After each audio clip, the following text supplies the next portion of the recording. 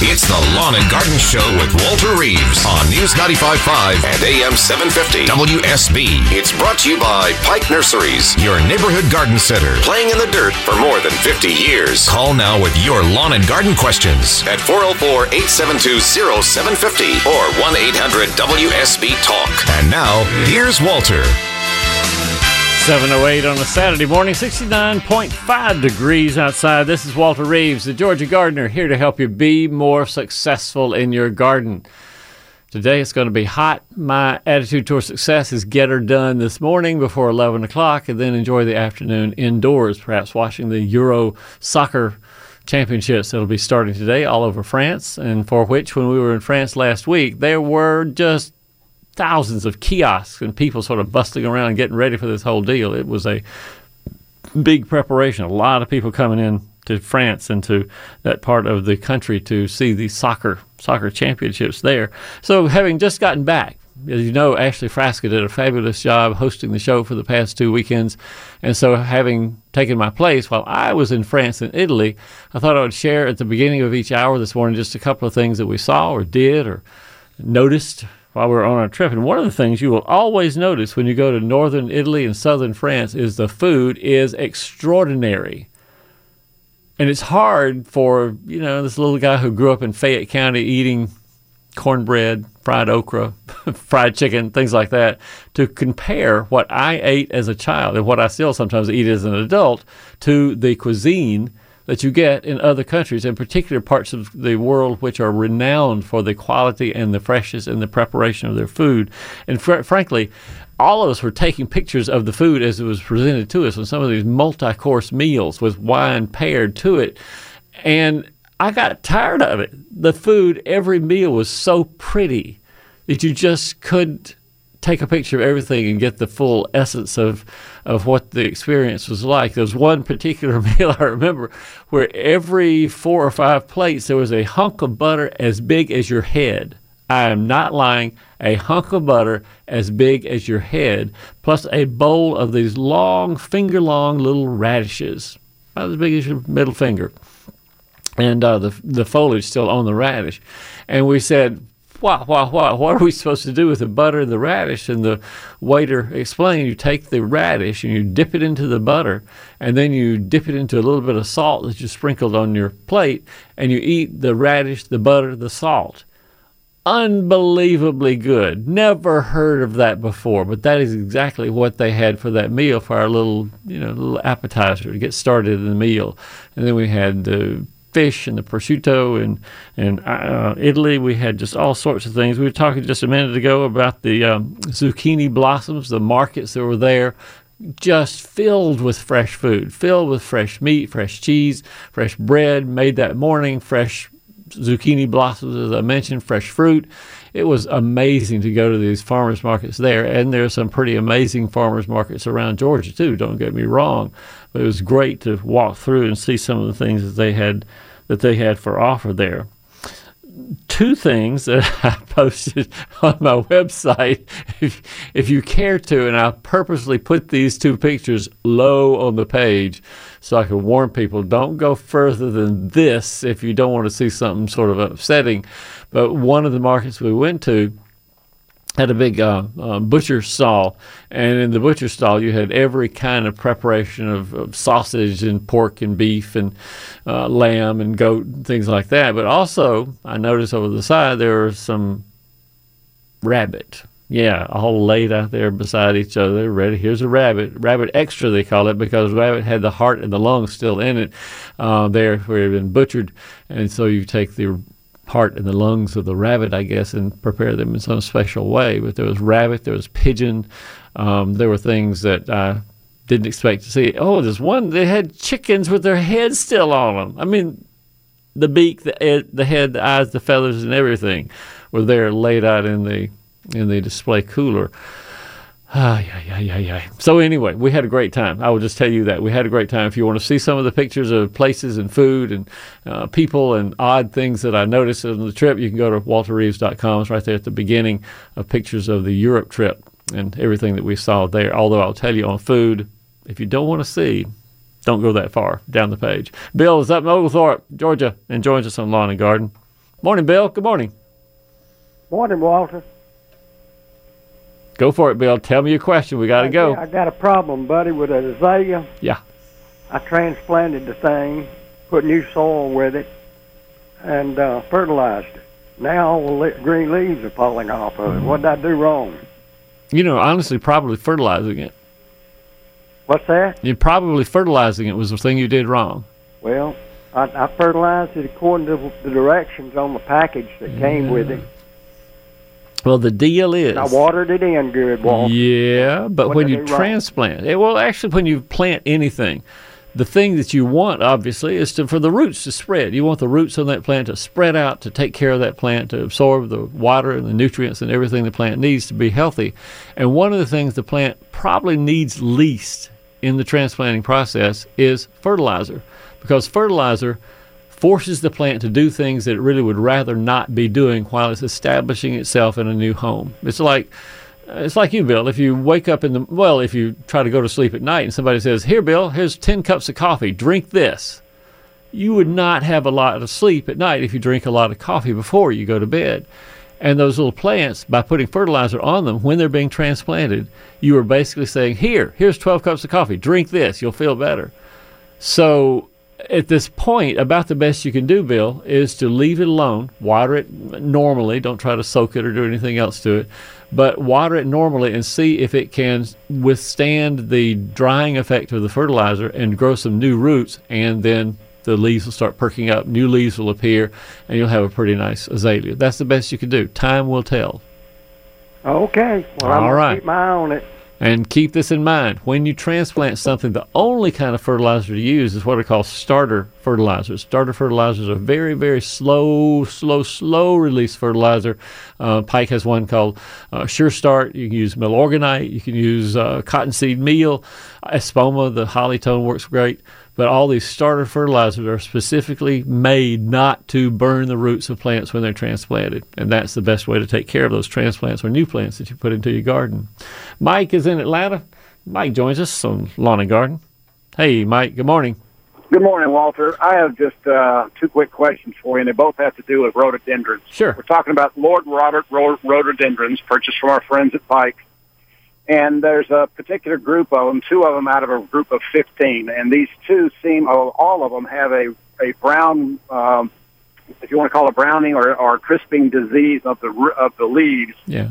And we've been using a fungicide that is now, it will actually go waterproof. And I was told to use it every 2 weeks, which I've been doing. Okay. And a lot of the new growth is good, but I'm still getting some of this burned out root problem, I should say leaf problem. And the other part of the question, which is two-pronged, and I'll let you talk about it, is best time to trim these things back, or the best time to prune these plants, and how far back should they be pruned down if you want to keep them, let's say, 5 or 6 feet? Got it. So did you tell me how old the rhododendrons are, how long it's been since planting?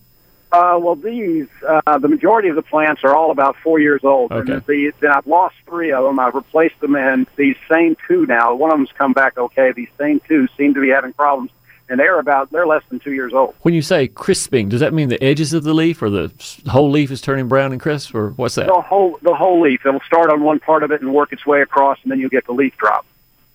When I see, for lack of a better word, crisping, or the edges or the tips of any plant, rhododendron or houseplant or whatever, when I see the brown edges move across or from the tip down, that tells me there is a water problem, a water interruption somewhere. Something is causing water not to get to that leaf. It's not necessarily a disease of the leaf. It may be a disease of the stem or of the roots, or it could be a critter chewing around the base of the plant, for that matter. Just whatever keeps water from coming up to the roots, up to the leaves, causes the leaves to crisp from edges in or top down.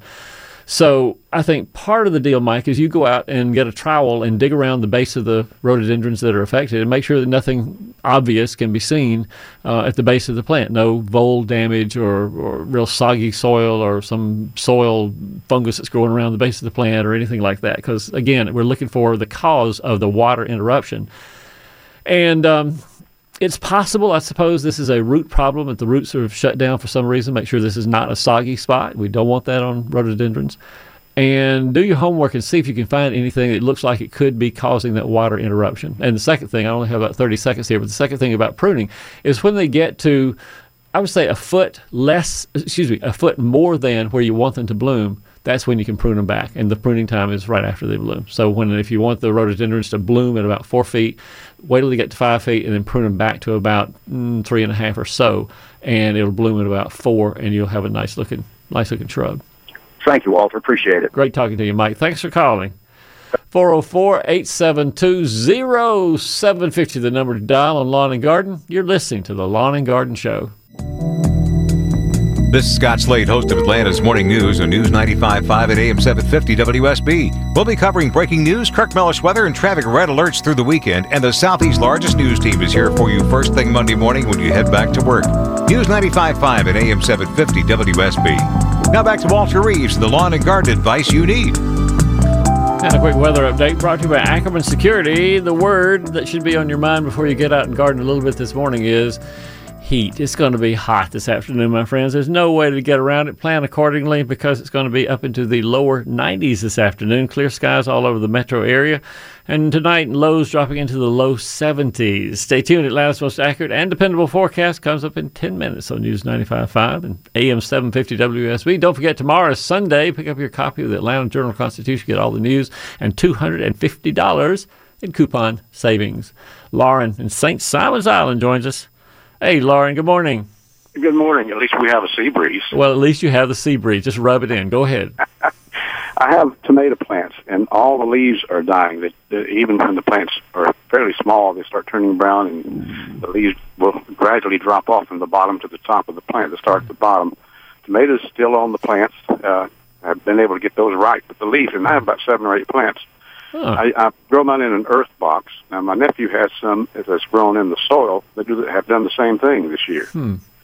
No spotting of the leaves? Did you notice any spot turns black? Yes, there were some spots early on. One of the things to do, a little homework here, is to look up a disease called early blight. Very common Early disease. blight. Okay. And it splashes. It's a fungal disease. Excuse me, I got something in my throat here. It splashes from the bottom of the plant, from soil to the bottom leaves and on up the plant. And so one of the ways to stop early blight is to be really good about getting the diseased leaves off of the lower part of the plant early in the plant's life so they don't splash further up the plant. If you do some Googling and you look at early blight symptoms and say, ooh, that looks like my plant, then at this point, fertilizing and trying to get the plant to grow out of it is not a bad strategy at all. And if you want to spray fungicide to stop it on the leaves that are above the diseased area, you can do that. Honestly, you've got plenty of time to plant more tomatoes. If you wanted to plant a few more tomatoes in another earth box or another part of the soil of the garden, you can do that as well. But right now, I think homework is in order, and that is to find out if this is early blight. And the best way to do that is look at images on Google and just see if anything looks like early blight and take action accordingly. Thanks for calling, Lauren. We got to get out of here. It's 7:28 at News Talk WSB. We'll be back to more Lawn and Garden right after news. Comme un indien dans son igloo, ça plane pour moi, ça plane pour moi, ça plane pour moi, moi, ça plane pour moi, ça plane pour moi. It's the Lawn and Garden Show with Walter Reeves on News 95.5 and AM 750 WSB. It's brought to you by Pike Nurseries, your neighborhood garden center, playing in the dirt for more than 50 years. Call now with your lawn and garden questions at 404-872-0750 or 1-800-WSB-TALK. And now, here's Walter. It's 7:35 and 69 degrees on a Saturday morning. This is Lawn and Garden. I'm Walter Reeves, the Georgia gardener, here to help you be more successful in your landscape or your garden or your flowers or your houseplants or your lawn or anything that has to do with the growing and the out of doors. I can be of service. If you want organic questions, fine. We've got organic answers. If you want to know something about GMOs, we can talk about GMOs till the cows come home. We can talk about bee colony decline disorder. We can talk about anything on your mind. If you don't know the plant that you want to ask a question about, no problem. I can help you identify it real quickly, and we'll figure out what to do with it. and we'll go on from there. 404-872-0750 is the number. Charles is out in Douglasville, and Charles joins us on Lawn and Garden. Well, Charles, we got to wait for Charles to get finished with Rachel. There he is. Charles in Douglasville, join us on Lawn and Garden. Hey, man. Babe. Hey, Charles. What's going on? Yes, I've got some hydrangeas. I've got one dark blue. Yeah. But most of mine are light blue. And is there anything you can put on them to make them dark blue again? Absolutely. Okay. The thing that makes hydrangea colors change, you've seen, I know you have, Charles, you've seen the pink ones, and you've seen the purple ones, and you've seen the blue ones, of course, and the various colors even in between those. And the thing that makes them change is how acid the soil is, right? Okay. And the way you make the soil more acid, which makes things more blue when they're the big leaf hydrangeas like you're talking about, the way you make the soil more acid is to add sulfur. Now, you can get sulfur from drugstores. You can get it from a garden store usually. You can order it online, little packs of it. But the way to make the soil acid is to put not a lot of sulfur. Don't go out and put a pound of sulfur on your little hydrangea. It will be D-E-A-D, dead, because sulfur reacts with the soil and with rainwater to form an acid which acidifies the soil. Well, you can understand that. But if you put a pound of sulfur, that's more acid than your little hydrangea wants. Okay. So for each hydrangea that you want to make deeper blue, put about a quarter of a cup and scatter it in a nice thin little powdering on top of the leaves and the mulch and everything underneath the hydrangea. Water it in real good, but a quarter cup and no more than that on your hydrangea. Do that this year. It may take a year or two to get it good and acidified, but this year, maybe one more time next year in the spring. Oh, you just do it once a year? Once a year in the spring. Oh, in the spring? Yeah. Oh, okay. It'll be blue, I promise you, in 2018, more than likely. It's going to be blue. I've got one real dark purple. Yeah. And it's beautiful. But then I've got some that's light blue, but she wants them a dark blue. If you want them blue, put the sulfur on it. Thank you, sir. All right. Good talking to you, Charles. Bye. 39 minutes past the hour gives Jane in Norcross her turn. Jane, join us on Lawn and Garden. Hey, Jane. Hey, my question is about tomatoes. Yeah. I have 4 tomato plants, beautiful plants. My Roma is one. It has several small tomatoes. The Better Boys, the other 3, 2 of them have very scattering blooms, and they have put tomatoes very sparsely down at the bottom. They're real small. Wait, Jane. Stop the highway right here. So how have you fertilized these plants? I fertilized them when I planted them, but basically I give them water with some Miracle Grow once a week. All right. Stop that. All right. That is my answer for your problem. One of the things that happens when you put Miracle Grow in water is a great fertilizer, no problem with that. But doing it once a week on tomatoes will make them grow taller, bigger, faster, greener, with less flowers than you want. And that's what's causing the problem, I think, is just over-fertilization. So stop the fertilization, keep them watered, keep them cared for just like you normally do. And I think within a couple of weeks, all of a sudden, there'll be more flowers than you ever thought possible. All right.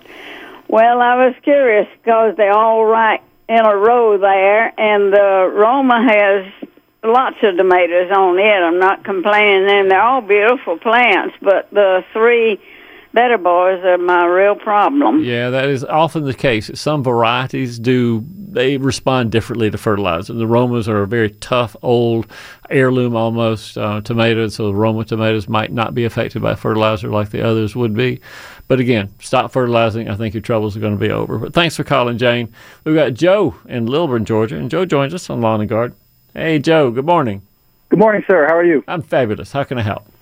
I have a pretty big apple tree in my front yard that was boarded off and had mulch in there. And I'm taking all that out, and I want to grow all my Bermuda grass that I have in my front yard under there. And there's quite a bit of shade. So I was wondering, can Bermuda grow in shade? Is there a type that does better? I'm thinking about all the listeners to the show right now who are all, as one voice, are saying, no. I think about my listeners, and I know some of them play a game joke called, what would Walter say? And a lot of them are saying, Walter's going to say no to that Joe fella. You can't grow Bermuda in the shade. It ain't going to happen. So all right. You got the answer, Joe. Why do you want to grow Bermuda grass underneath the tree? Well, because that's what I have in my whole front yard is Bermuda. So. Well, now you're going to have something else there. It's not going to be Bermuda grass.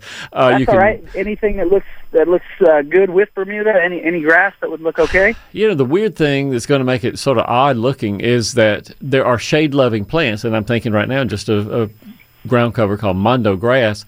Mondo grass stays green all year long, and the Bermuda grass, as you know, turns brown in the winter. So you could make a nicely sculpted and manicured area underneath the shady area with Mondo grass and just recognize that it's going to be green in the wintertime and the Bermuda will be brown. You could do that. Okay, that sounds like a plan. Yeah. I appreciate your time. Thanks for calling, Joe. Thank you. 42 minutes past the hour. We're just moving through them right now. Dan is in Smyrna, and Dan joins us on Lawn and Garden. Dan, good morning. Good morning, Walter. I have a Japanese maple, and last couple of days I've noticed I've got ants crawling all up the tree, really? Both fire ants and carpenter ants. Whew. Wow. How can I get rid of them? Trying to think, what would they find attractive on a Japanese maple? Well, now I don't know if this is a clue, but this is a Japanese maple that I've had woodpeckers pecking away at, and I've had to cover the areas that the woodpeckers have been pecking away at because it's gotten down to the bark pretty bad, and I've covered up some of those areas with wire. Yeah. This is a tall Japanese maple, not one of the little dwarf mushroom places. Tall Japanese maple.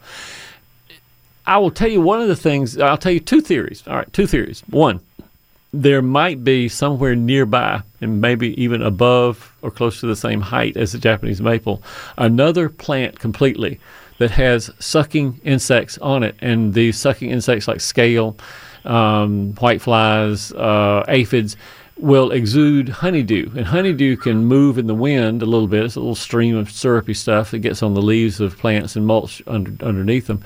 And it's possible that there's honeydew on the leaves of your Japanese maple, and the ants are going up to find some honeydew that comes from somewhere around that area. So look around, look at the upper leaves of your Japanese maple and see if they look sort of sticky or shiny. And if so, that is what's attracting the ants to come up there. So that's one theory.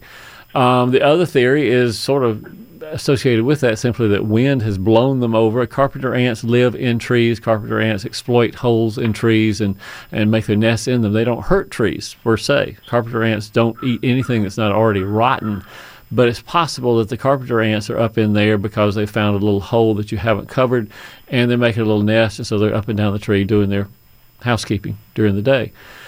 That said, for both those cases, Dan, the ants are probably not hurting the Japanese maple. I can't think of a way that an ant would hurt a Japanese maple other than make you mad. That's about all that I can say about it. So if you don't like them, if you care to spray an insecticide, fine, or put an ant bait at the base of the tree, fine. If you want to leave them alone, fine too.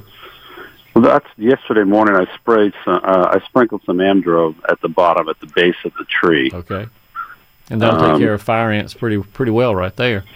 Yeah, but I'm out here looking at it now, and I still have quite a few fire ants on top of the tree here. It'll take Amdro at least a week to make any damage to it. So if you have fire ants, the Amdro will take care of it, but it'll take 7 days. Okay. Thank you so much, Walter. Appreciate it. Sure, Dan. Great talking to you. You too. Bye-bye. 404-872-0750. The number you can dial if you need your question answered real quickly. Pat is somewhere in the metro Atlanta area and joins us on Lawn and Garden. Hey, Pat. Good morning. Hi, Walter. This is Pat. Is it too late to cut back the azaleas? Nope. It is not. I mean, it's sort of a drag on a hot day like today. I know. Well, somebody told me you can't cut them back after June 1st. No. They start making their buds. The flower buds will start being made just as things are sort of heated up and then cooling off a little bit. So sometime in July, I would think you see the first buds on the interior of the azalea start being made. And then as things cool off a little more in August and September, then the buds on the exterior of the plants will be made. And then as it goes into October, November, December, the buds mature and get ready to bloom the following spring. But between now, the early part of June and the 1st of July, I think we could prune those azaleas pretty well, fertilize them because you want to have some new growth. That new growth is where the buds are going to be formed. Exactly, yeah. And so... so come back and go ahead and fertilize them now. And water. You've got to have water to be with the fertilizer, but I think if you do that, you should have a fine display next spring. Well, all of my azaleas were prettier this year than they ever have been because I guess we got a lot of rain during the winter, right? Yeah, no, they're pretty. They're gorgeous this year, yeah. Is that why? Probably. Okay. For lack of a better theory. That's my theory, sure. Well, I want to know another theory to keep them pretty every year. But you bring up a point, Pat, that this, my rule for pruning when and how and all that kind of stuff, mostly applies to the once-a-year azaleas, the ones that bloom in the spring, Japanese azaleas and all those. But some people, have the encore azaleas, the ones that bloom a couple of 3 times during the growing season. And for encores, the best time to prune them is right after they bloom so they can set buds and set the flower things that will bloom again in late summer. And then you prune them right after that if you want to, and they'll have another bloom sometime in October, November. Right. So for encores, at least the first pruning, if you need to prune them, is the early one. The one in early May, mid-May is about. Well, I appreciate it because that's something we'll have to do today. All right. Take that tea kettle off the stove, and we'll see you soon, Pat. You are right for the coffee. Bye-bye. Thank you. It's 7:47, and you're listening to Lawn and Garden. This is Scott Slade, host of Atlanta's Morning News on News 95.5 at AM 750 WSB. We'll be covering breaking news, Kirk Mellish weather, and traffic red alerts through the weekend. And the Southeast's largest news team is here for you first thing Monday morning when you head back to work. News 95.5 at AM 750 WSB. Now back to Walter Reeves, the lawn and garden advice you need. And a quick weather update brought to you by Ackerman Security. Iced tea. Not a single bit of it in France and Italy, but today it is the preferred drink of Georgia and Atlanta. Keep some handy because it's going to be a hot one this afternoon. Temperatures in the low 90s by the mid-afternoon. Lots of sun, no rain. Tonight, skies remain clear again. Overnight lows in the low 70s. Stay tuned. Atlanta's accurate and dependable forecast comes up in 10 minutes. And Louise in Virginia comes up this very minute. Hey, Louise. Good morning. How you doing, Walter? Louis, how are you? Doing good. Coming back to Georgia there. I told you about my aquaponics thing when I was doing that. Oh, yeah. So I drained my aquarium water out on the ground there in a place where I didn't have any grass. And it was a bare spot between 2 oak trees. And then I looked back a few months ago, and now I've got grass. Man, that's great news. And so I just kept putting that fish water out there from the aquarium when I changed it out. No fertilizers I needed anything. It was just that the waste from the fish. Yeah. Aquaponic has a lot to recommend it, and yours is sort of the simple situation where you're just emptying the aquarium and the fish living space out there. But yeah, you got water, you got some light nutrition in there, and the grass says, "All right, I like this fine." So up it comes. I wanted to share that with you. I figured you'd get a kick out of that one. Louis, I'm really proud that you share that with me because sometimes people have these cockamamie schemes for, draining the water out of the turtle pond or coming out of the fish pond and put that on the lawn, and it doesn't seem to work. But you have got the success to prove that it does work sometimes. Have a good one. Hey, man, drive safely. 404-872-0750 is the number. Aquaponics. If you want to do it, you better start small. It is a great way to lose a lot of money. It's how you become a millionaire. You start with about $10 million, and you get to be $1 million after about 3 years if these big aquaponic systems don't turn out for you the way they're sometimes promised to. Coming up in the next half hour, Lisa in Stockbridge will be with us, talk about Asian beetles eating her muscadines. Billy is up in Canton and says the wildflower he has needs identification. Janice has a question about Stella d'Oro lilies. John in Cumming wants to know about how to make his tomatoes get bigger. Everybody wants to know how to make their tomatoes bigger, and I'll tell John what to do. And my friend Walter in Atlanta wants to kill the roots of a tree. He can't get them dead. He wants to kill them dead right now. All that coming up in the next half hour, Lawn and Garden. You can join us, 404-872-0750. We'll be back after news.